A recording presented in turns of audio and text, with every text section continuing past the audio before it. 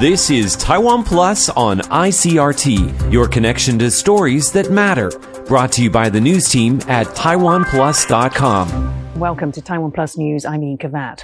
Strengthening Taiwan's ability to defend itself is a, quote, urgent task. Those are the words of a top U.S. official at a Senate hearing calling out China's increasingly aggressive posturing. The U.S. House of Representatives passed a bill that authorized a total of $768 billion for national defense programs. Jaime Ocon reports. 中华民国空军广播，位于台湾西南空域，高度4000公尺的中共军机，注意，你已进入我空域，影响我飞航安全，立即回转脱离。 Exchanges like these between the Chinese and the Taiwanese Air Force are becoming the norm. Only 9 days into December, and already 23 Chinese fighter planes have entered Taiwan's air defense zone. Tensions between the two countries are at their highest in decades, and Taiwan's national defense minister has said that China would be capable of mounting a full-scale invasion by 2025. The United States is going to take every action that we can take from the point of view of both deterrence and diplomacy to make sure that the Taiwan scenario you just described never happens. The U.S. has increased its defense budget to $768 billion. With more than $7 billion dedicated to a Pacific deterrence initiative. This would mean more destroyers, missile defense systems, F-35s, and other military assets, all aimed at securing the Indo-Pacific region and deterring Chinese aggression. But there was no direct mention of Taiwan in the 18-page U.S. document. Instead of always having to read between the lines, Taiwan is looking for something more tangible from its allies.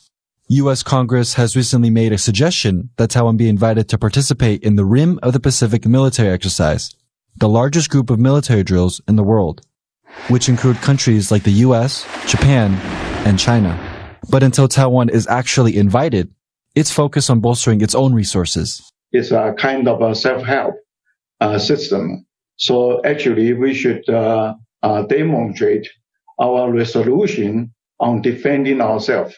So recently, military budget has increased. Self-help is something Taiwan is all too familiar with, but it's also aware that it will need its allies to counter Chinese aggression.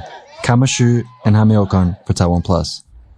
In just a few hours, the inaugural Summit for Democracy will kick off officially in the U.S. Taiwan is among the 110 countries invited to the virtual event. On the agenda is how democracies can challenge authoritarianism, fight against corruption, and stand up for human rights. Bing Wang has more. Taiwan's invitation to the U.S. Summit for Democracy is being hailed as a huge milestone for the country of 23 million people. The inaugural summit, hosted by the Biden administration, will be attended by Taiwan's digital minister, Audrey Tang, and its representative to the U.S., Hsiao. Although the summit is virtual, it will focus on what it calls the greatest threats faced by democracies today, including authoritarianism, corruption, and human rights violations. Taiwan's Foreign Minister Joseph Wu says the invitation alone is significant. Digital Minister Audrey Tang is due to share a pre-recorded message and sit on a panel titled Countering Digital Authoritarianism and Affirming Democratic Values. 希望唐凤能够展现我们台湾在有关于数位民主方面的这个傲人的成绩。 With Taiwan having only 15 diplomatic allies, the country hopes this conference will lift its international standing and show the world that Taiwan is an indisputable force for democracy. Damon Lin and Bing Wang for Taiwan Plus. I spoke to Digital Minister Audrey Tang about her participation in the forum and what Taiwan had to offer. Counter the pandemic with no lockdown and counter the infodemic, the disinformation crisis with no takedowns are really what some European parliamentarians who visited us called as a gold mine. That's the world who are facing the same challenges can learn from the Taiwanese people and the social sector. And this forum provides the perfect platform for these ideas to also resonate with other democracies who are facing with pretty much the same challenges. And what Taiwan strategies will you be promoting to the US and other big democracies, and do they need to be tailored in any way? Well, I believe that democracies around the world are now seeing what Taiwan have seen in 2016 when we classified for the first time the investment in digital public infrastructure as public infrastructure.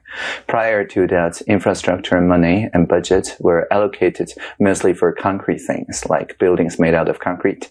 But actually, after that, we now say, no, the digital equivalent of museums, of public libraries, of town halls, of university campuses, and so on, are every bit as worth investing as their concrete counterparts. For if we do not invest in the digital commons, the citizens in a democracy will be kind of forced to take their democratic conversations in the digital equivalent of the entertainment sector.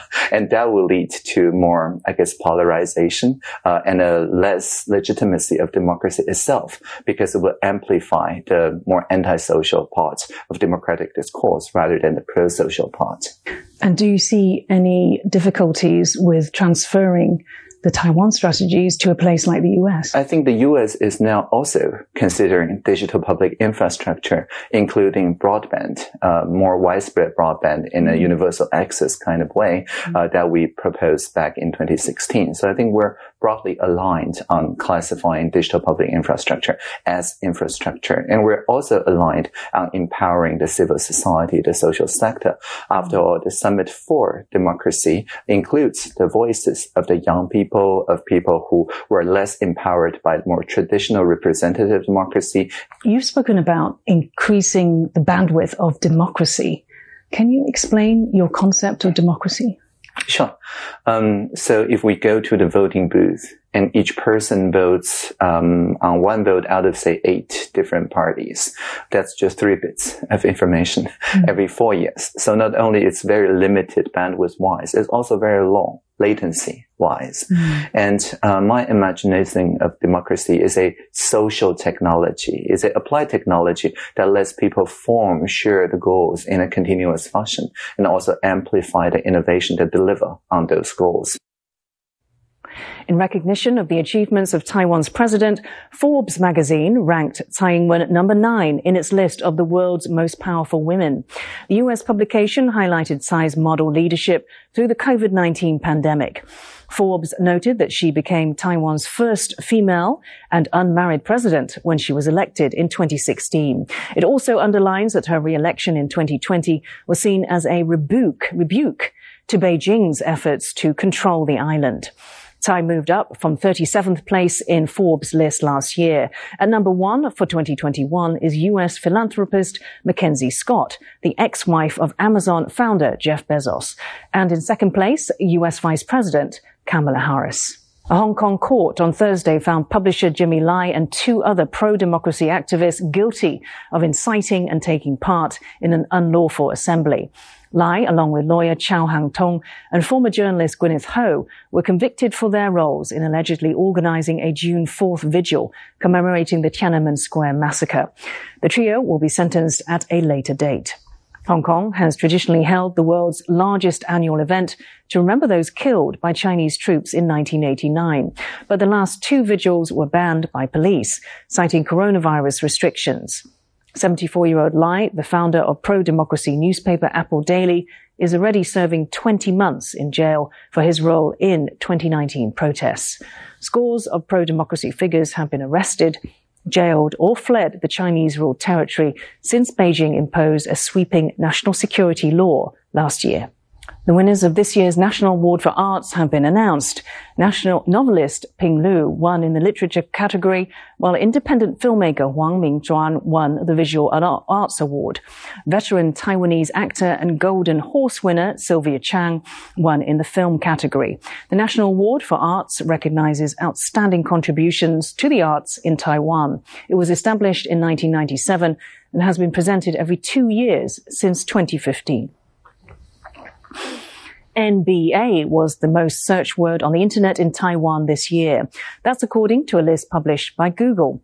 In second to fourth place were pandemic, vaccine booking, and 1922. 1922 is the hotline number for Taiwan's Center for Disease Control. It's also the government website for making a vaccine appointment. Observers say NBA likely took the top spot because the season's playoffs coincided with lockdown restrictions earlier this year. The most searched person of 2021 was badminton ace Dai Ziyin. Dai took silver for Taiwan in the women's singles event at the Tokyo Olympics in August. Google's list covered searches from December 1st, 2020 to the end of November. Thanks for watching Taiwan Plus News. I'm Ian Kavat. We leave you with images of the centuries-old burning devil tradition in Guatemala to kick off this year's Christmas season. For more stories from Taiwan and around the world, please download the Taiwan Plus app. Stay safe and see you next time. Thanks for listening to Taiwan Plus on ICRT. For more great stories from Taiwan and around the world, visit taiwanplus.com.